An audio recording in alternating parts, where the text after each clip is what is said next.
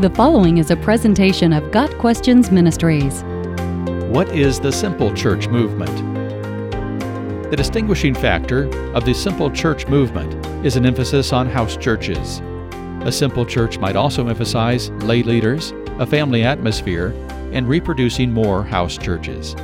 A simple church can meet anywhere. They may or may not have trained leaders, formal liturgy, programs, or structures. A simple church is usually a small group of no more than 20 to 25 persons.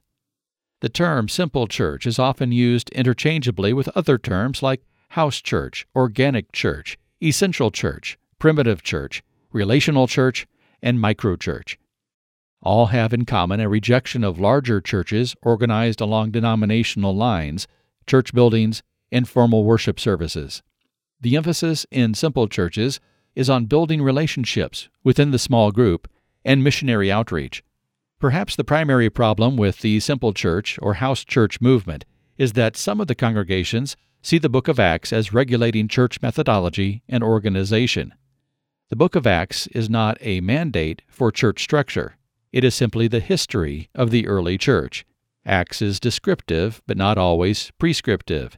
That is, Acts recounts the actions and growth of the early church, but it does not usually dictate church-wide procedures.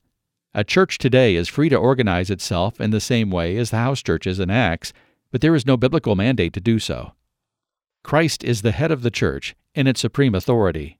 The books of 1 Timothy and Titus outline church government and establish two offices, elders and deacons.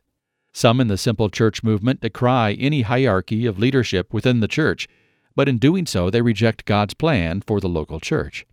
Many promoters of the simple church movement see an implied principle of participation in 1 Corinthians 14, verse 26, and verses 29 through 31.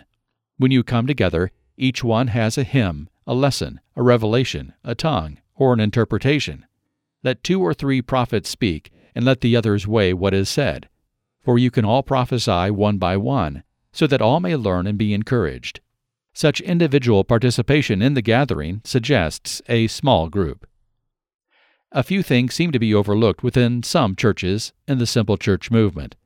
Limiting churches to a few families or a small number of people is not mandated in the Bible. We know from Acts 2, verse 47, that the church grew daily. Others in the simple church movement understand this and seek to reproduce house churches within a network. In addition, some critics are concerned about doctrinal purity and accountability in the simple church movement. The Holy Spirit is ultimately the one responsible for ensuring purity within the worldwide church body.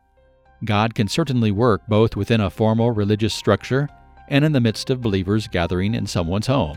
As with all things, Christian love is the rule to follow. Those who are not against us are for us. Mark 9, verse 40. Whether we worship in large cathedrals or small home gatherings, the important thing is the proclamation of the gospel of Jesus Christ to a lost world. Upholding the Word of God is the rule for faith and practice, and the love we have for one another.